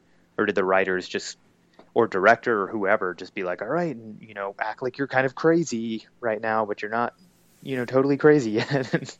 He always seemed like he was like one step away from just like bursting out into tears. Like, I don't, maybe that's what did it for. Like, I just kept looking at his eyes and I'm like, this dude's about ready to just start crying his eyes out. Like, it's just, I don't know. Yeah, see, I thought he was like weird, chewing on his tongue the whole time and he was about to like throttle somebody. That was what either way, it seemed like he was about to just lose it on some level just constantly. And I don't know, either that's, I think it would have been great acting if it was dialed back a little more. But to me, it was so over the top that it was like, why does anybody want to be around this guy? Because he seems like he's going to lose it any second now. Yeah. And, maybe in retrospect, they're trying to say, well, that, it's still fallout from the last time he was in the program. I definitely, it wouldn't have bothered me as much if they would have only, if that would have been kind of the status quo for him after he took the pills. Because then I would have been like, okay, yeah, he's obviously, messed himself up. But I don't know. I'd be curious to see, maybe with season 2, as he gets more comfortable in that role, maybe they kind of tweak it a little bit and kind of, look at the criticism. Maybe we won't be, kind of having this discussion in season 2. So, one of the other bait and switches I thought they did with this that was kind of cool and I wasn't expecting was Hope in the prison when she asks Jessica for the money and you think it's to pay protection. And then it turns out that, the fellow inmate beat the hell out of her. And then you find out it was because she paid her to do it. And then you find out the reason at first I thought, well, maybe she paid him to do it because she feels guilty for killing her parents. But no, it turns out that. Right. That's what I thought too. Like that may have been something. Some of it. It was because she was pregnant. Jeez, that's some brutal storytelling right there. Harsh. Yeah. Man, it was so harsh. Standpoint, like, oh my god. Yeah. It's like this character hasn't been through enough, and then she has that, which, again, a pretty big departure from the comics. And they even make mention of this, coming up in a couple episodes when Jessica agrees to go with Kilgrave. He actually rapes these women. Yeah. And in the comics, they make a point of, while he did have relationships with other women, he never had any physical relationship with Jessica. Right. And they make a really big point in the comic of saying that he pretty much, that's where he stopped short, which was kind of, again, weird in and of itself. But in the TV show, they just go full out and, nope, that's just part of his MO. And I think, again, it's to kind of accentuate the fact that he just doesn't know any different. Like, it's just, part of who he is. I mean, one of the things they make a point of in the show is, you were saying earlier, Matthew, where he says, Jessica kind of yells at him for making people do stuff. And he's like, look, how do I know where the line is between what people want to do and what I tell them to do? Right. But I think, again, to sort of highlight it, it's just sort of this, it's not really victim blaming, but it's him like making excuses. But you could make the argument that the way he would know whether someone wanted to have sex with him is in a normal sort of like situation. You don't say, "Hey, have sex with me," and the person says yes or no, and that's just based on their own desires. I mean, you normally don't command people to do that. The way he would know if it was natural is if he just acted, like a normal person, and that just progressed, of a, mutual consenting thing. So it's like him making excuses, but it's like, well, the way you could avoid that is by not commanding people to do things. Yeah. And then they wouldn't say do them. The first rule of being a superhero, don't be a prick. Yeah. That's, it's just like when she sits him down. But, that's what was interesting, too, about the show is with Kilgrave, they kind of started you down the path of maybe feeling sorry for him. Like when he says the whole, I don't know whether I'm telling people to do stuff or they really want to do it. And then it's like, oh, here, watch this video of what my parents did to me as a child. And I had this horrible upbringing and it was this, that, and the other. And you start to feel like, okay, well, maybe, it's kind of like the whole nature versus nurture thing, right? This kid just had a really bad upbringing and, it's kind of forced him to act this way and to just be a complete, a sociopath. And then towards the end of, we'll get to it when we talk about the third act, but I think in the third act, they turn it back around and say, nope, he's just crazy and it has nothing to do with his parents. Yeah. Yeah. But I mean, I think that was another big departure from the comics. The Purple Man does not get his powers as a child in the comics. Right.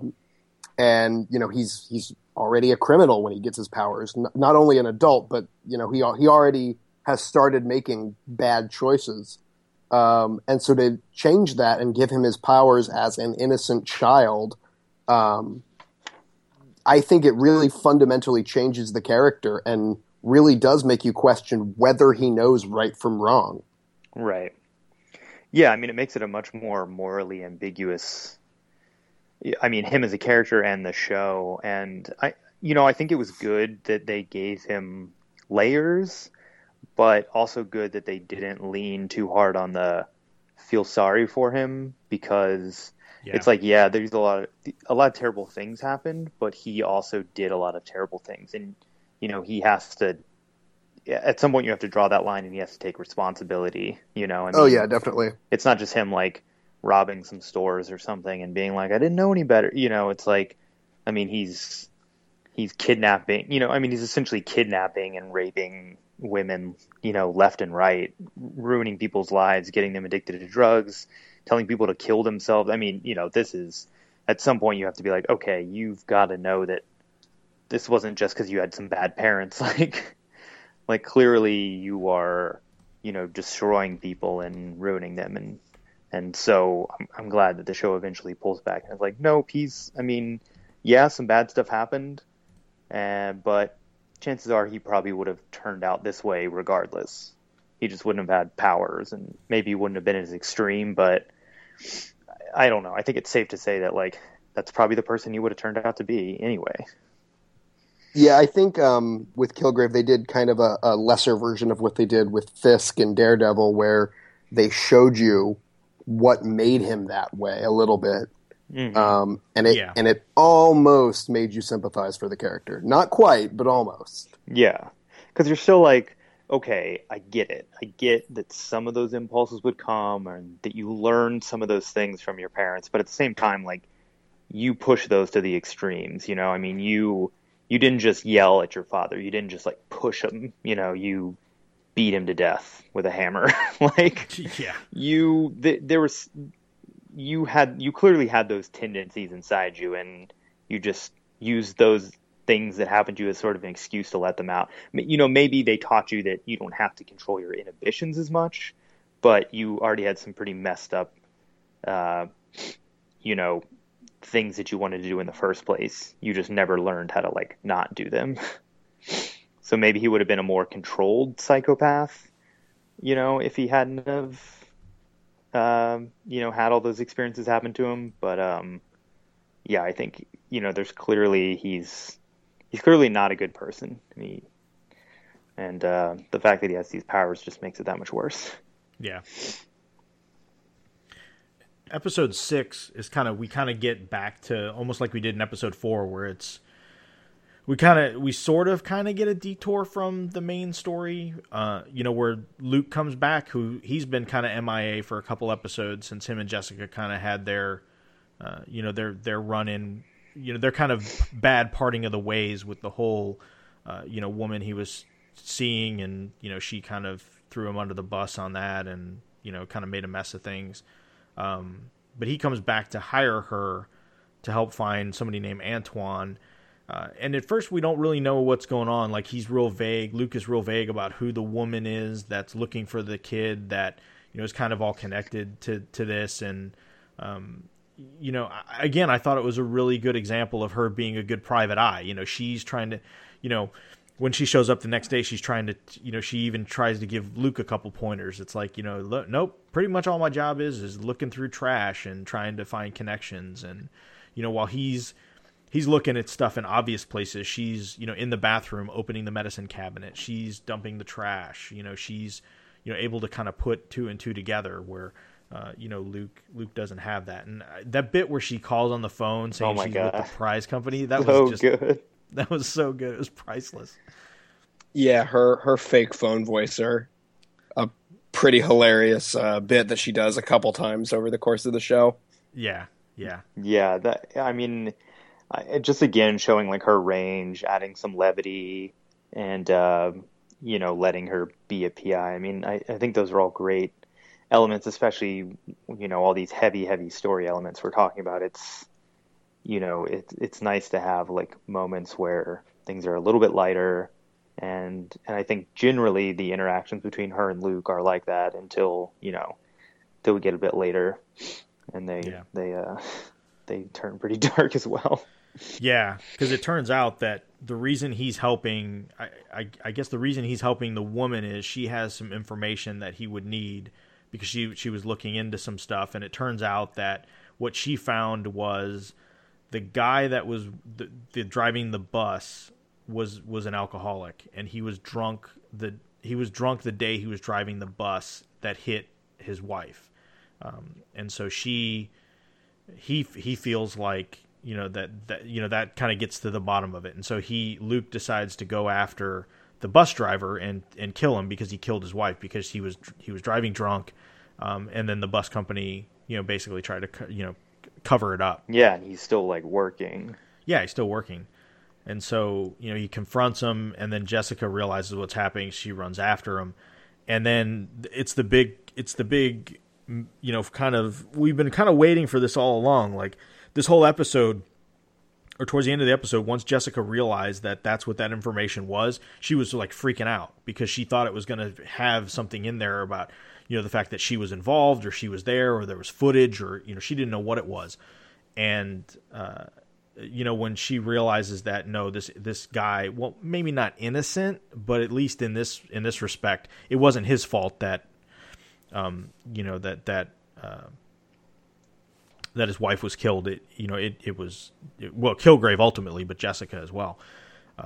She confronts him, and then she confesses that, she was the one that hit her and, put her in front of the bus, and that it wasn't because of him. And, it really throws their relationship for quite the loop, and, just kind of brings up all this craziness, how, she was involved with him in a relationship, and yet she's the one that basically killed his wife. It's like another one of those, man, this is a messed up situation right here. This is about as screwed up as things can get. And then, at the same time, Luke has got to be torn because at the same time, he's kind of told her already, like, hey, Kilgrave, if somebody made you do it, you're not, really responsible for what's going on. But yet at the same time, how do you get past that, knowing that that's the face of the person that, killed your wife, whether she was in control or not. Yeah, definitely. Yeah. And his confrontation of her at the end was, I think, one of Mike Colter's best scenes in the whole season. Yeah. Yeah, and I'm glad that it wasn't that he just like found something and like rooted it out. It was that, she had to say it. She had to confess, and yeah, it's something that obviously he gets a bit more well, I guess it's vague whether he truly gets understanding or not towards the end. I guess we won't go into that necessarily, but it's one of those things where, like you were saying, he says, "Oh, I totally get it. It wasn't your fault." He controls people, but then when it actually comes down to like something personal and something real, then all of a sudden it's like he's not singing that same tune. And I mean, it's the whole thing is sort of brilliant because, again, like you were saying, how in the comics Jessica isn't actually raped by Kilgrave. So the fact that, Melissa Rosenberg took this whole sort of like arc and season and sort of made it be about, rape and how, everybody's like says they understand, but they don't like totally believe it, Yeah. And it's like everyone's like, "Oh yeah, Kilgrave, you got these powers. Sure, it wasn't your fault." But when it comes down to it, they're like, "Well, wait a minute. Like, you did, like, you really weren't in control." And so it starts becoming this questioning thing where nobody like totally believes you. They just sort of say they are supportive and believe you, and then when it actually happens to them, that's when they're like, "Oh, okay, yeah, I was wrong. This was terrible. I had no control. This person is a monster." So, I mean, yeah, it's definitely sort of like a heartbreaking thing to see that happen, especially after them working so well together. Yeah. And that kind of, one of the other key points is Luke even asked her point blank, if I didn't find all this out, would you have told me? And she doesn't answer, but pretty much that says, no, I wasn't going to tell you. Yeah. I think it's kind of clear that she wasn't ever going to. Which is, I'm surprised it came out as soon as it did. I kind of thought they were going to stretch it out for the whole season, and I'm glad they didn't. But I mean, episode 6, that's, I guess, halfway through. Yeah, that's a pretty big bomb to drop. The big thing, well, two big things happen in episode 7. One is that Kilgrave shows up at Alias Investigations and kills Ruben, and kind of specifically does it because I think he gets the hint that he likes Jessica and almost sees him as competition, even though he's not really competition, but has him kill himself. And, this kind of starts this whole plot with Jessica where she's like, okay, I know how I have to stop him. I have to put myself away. If I put myself out of the equation, then he can't harm anybody and he can't threaten anybody or threaten to harm anybody if I'm not around, and then I'll figure something out once I'm, how to do it. Well, and I think also maybe she'll be so deeply guarded that if he wants to come after her, it's going to leave a hell of a trail. Right. Like exposing him. Yeah. He breaks into prison. There's cameras, there's people, there's all kinds of stuff. And he, she also feels like, okay, there's no way he can resist it. Like at some point, the madness is going to get him, and he's going to have to try and get inside to her. Like, right.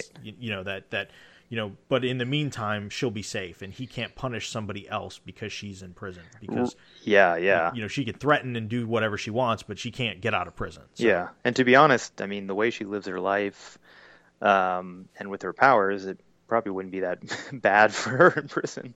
Like she can take care of herself, and it's not like she does a whole lot anyway. And I mean, the only thing is she'd lose all her alcohol, but there's ways to get around that in prison. So sure. And she'd make a lot of good connections she could use once she got out. Given that Orange is the New Black crossover they've been oh yeah, exactly. It's all the same universe, the Netflix expanded universe. Yeah. That would be great. I hope, 20, 30 years from now, we get to the point where just all media is just one linked universe. That's just all the last thing that they have left to like excite people. It's just, all right, well, everything's just the same thing. Yeah.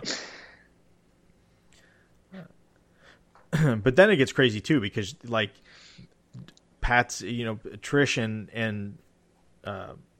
and Malcolm took care of the body, and she actually goes and dives back into the water and pulls the body out, and then she cuts the head off. And it's just like this insanity.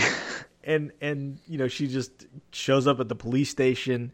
But the scene where Kilgrave shows up at the police station after she goes in there and confesses and is talking to Clemens is probably my favorite scene in the whole season. It's just, where she thinks she's got the upper hand and she's got it, and he comes in and all the cops basically point guns at themselves, and it's kind of this whole standoff thing. And, Clemens kind of sees it firsthand. Like, I think after this, Clemens is like, okay, I get it now. Like this, he kind of has that moment. But then of course he goes through and, deletes all the security footage and then tells everybody to forget it. And, just which like that. Sorry. No, that whole scene. Yeah, I mean, and it's sort of like a microcosm of her Supermax plan, and proving that, well, maybe it wouldn't have been that effective, because he waltzes in a police station, turns all the cops, can control all of them at once, erases the security footage, makes them all forget it. I mean, so it almost makes you think, maybe that Supermax plan wouldn't be that effective. Maybe he'd still be able to manage, to get in and out without anybody noticing. Yeah, I think the second trailer for Jessica Jones, they had just a shot from that scene in the police station with everybody, with all the cops pointing guns at each other or themselves. And as soon as I saw that shot, I realized this show's going to be really good and really dark. And I feel like that scene is kind of, if you had to show somebody one scene to show them what the show was, you'd show them that scene. Yep. Yeah, for sure. Yeah. I mean, I'd say the only, for me, the one that in the trailer scene that made me realize, like, oh, damn, this show is going to be something, is that one from a few more episodes where everybody swings off the bar against their will. Yeah. Oh, yeah. Yeah. News, there was a quick shot of that, and I think maybe the second trailer, and I was just like, oh my God, what is the context for that happening? Because that seems terrible. So I was just like, wow, this show is going to be something.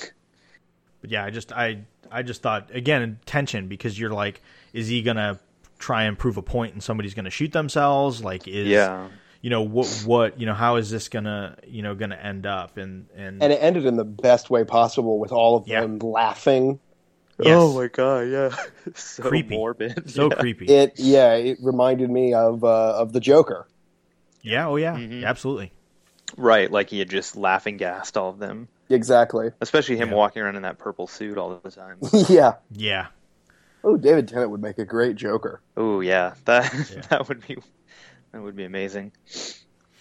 Maybe. But it's at the end of this episode that she decides, okay, finally, the only way to deal with him is to just stay with him. Like, I got to try and beat him from the inside, is what I'm thinking that she's thinking. So, he buys her childhood house and sets up shop and takes her in there in the next episode, which is, utterly crazy, where she decides, okay, I'm going to, and there's some angle she's playing, you're not sure what it is or what's going on. But she somewhat plays nice with him and, decides to live there, and he creepily recreates the entire house, looked at pictures and like recreated her bedroom from when she was like a teenager. I mean, it was just like all this craziness, and has, the security detail and these two chefs that he tortures, these poor these poor people that basically, if she screws up, they get punished for it. And when he doesn't let them blink. Oh my God! While she's like gone, I was just like, God, this guy is just, he just finds new ways to again, it's like he clearly relishes this sort of like torturing power he has over people, because he's so like creative with it. He's not just like, leave me alone, or he's just like, he really like gets methodical about it, about his like little punishments and rules and stuff. Yeah. Which is just, And of course Simpson shows up and tries to blow up the house and get her out. Yeah. And which he's just not a cop anymore, right? No. Like, he doesn't go into work ever. Like, he's just... Yeah, I feel like the show kind of forgot that he was supposed to be a cop at one point. Yeah. Like, he's a beat cop at one point, and then he's just constantly hanging out with them and hatching plans and hanging out with, like, paramilitary groups, and it's like, what? Yeah. But we meet the next door neighbor, and she's like the typical nosy next door neighbor, and she gets that was a pretty satisfying scene. Like, despite the fact that she's sort of like, basically kidnapped at that point, like that was a nice little way. It's like, how can you alleviate the tension of that moment? And they found a nice little way to like provide like a little bit of levity in the middle of this like terribly like depressingly messed up situation. Yeah. And I thought it was kind of interesting that they decided to take the track of maybe this guy can be a hero. Yeah, I didn't see that coming ever. Where she takes him out and diffuses that hostage situation, and and then she even goes back to Trish and is like, "Hey, what if basically I just become his slave, for lack of a better term, but because of this sacrifice I'm going to make, he could actually use his power to help people." Or she's like a parole officer or something. Yeah. Like I can change. It's the typical. It's almost like a person that exhibits bad behavior or is abusive or whatever, and somebody thinks they can change them, and Trish basically kind of wakes her up and says, "Look, you can't change this guy. He's a psychopath and he's crazy, and you're playing with fire, and you're this is stupid." And I think that kind of gives Jessica this the sanity check to say, "Oh, okay, that he's got to go. Like somehow, I've got to make this happen. That that there's no way to make it work for him. That I can't turn him into a hero because he just isn't a hero. That's not in his DNA."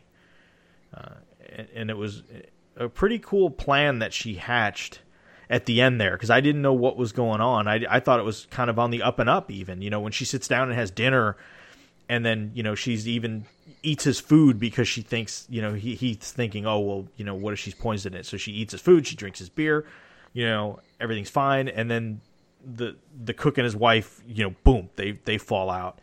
And then before he has an opportunity to figure out what's going on, she hits him with the sedative, and he's out. That was such a great like misdirect.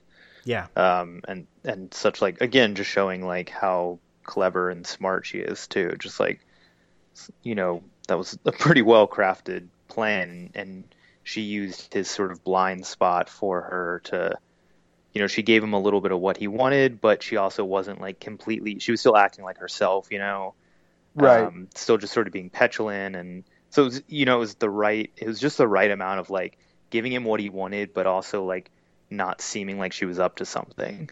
Yeah.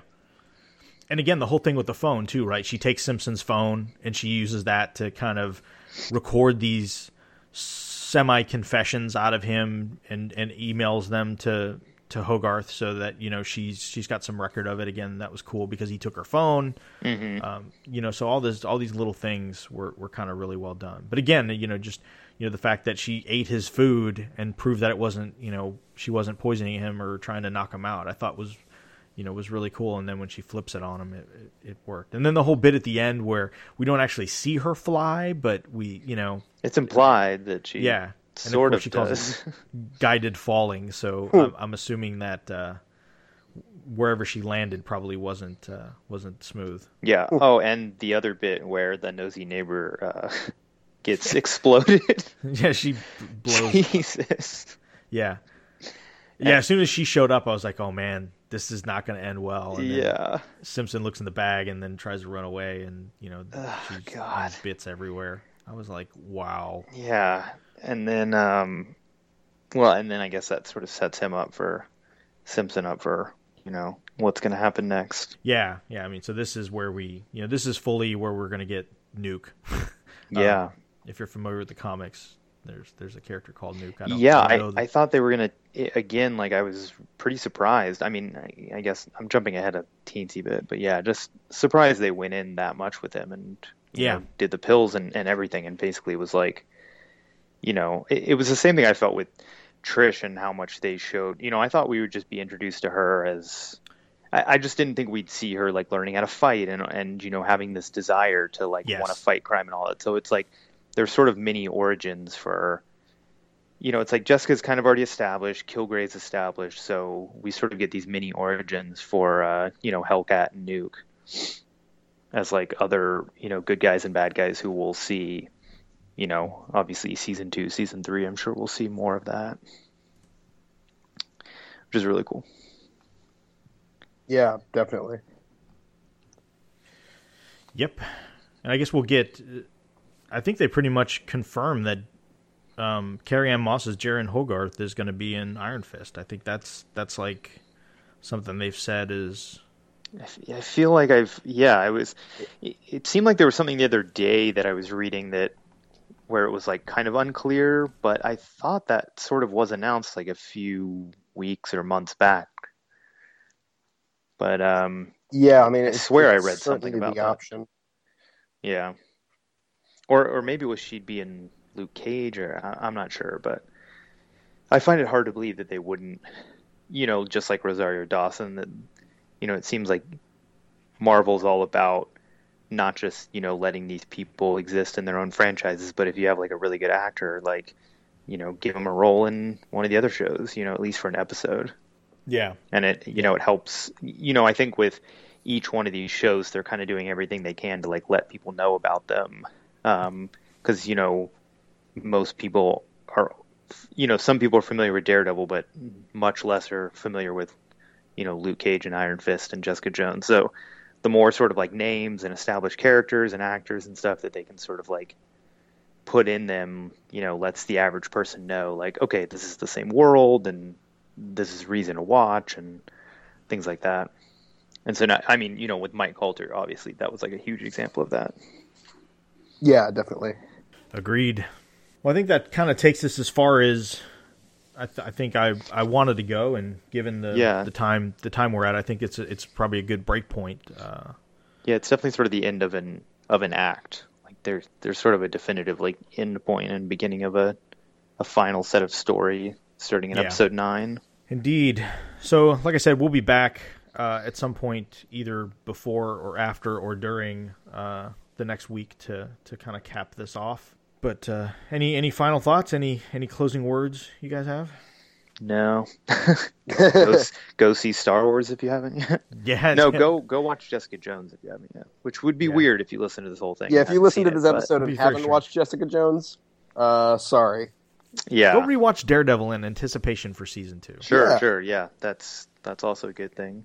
All right, everybody, thanks for listening. Definitely check out mcuexchange.com, where you can find this great podcast, as well as the works of Matthew and Doug on the site. There's always lots of cool stuff over at mcuexchange.com, lots of news and other pieces over there.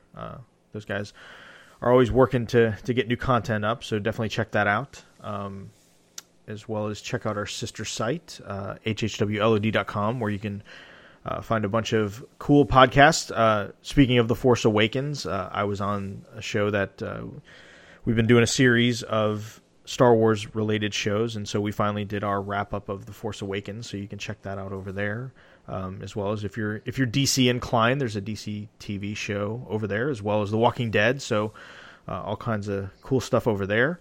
So until next time, where, like I said, we'll either be wrapping up Jessica Jones or gearing up with season 2 of Agent Carter. Thanks for listening.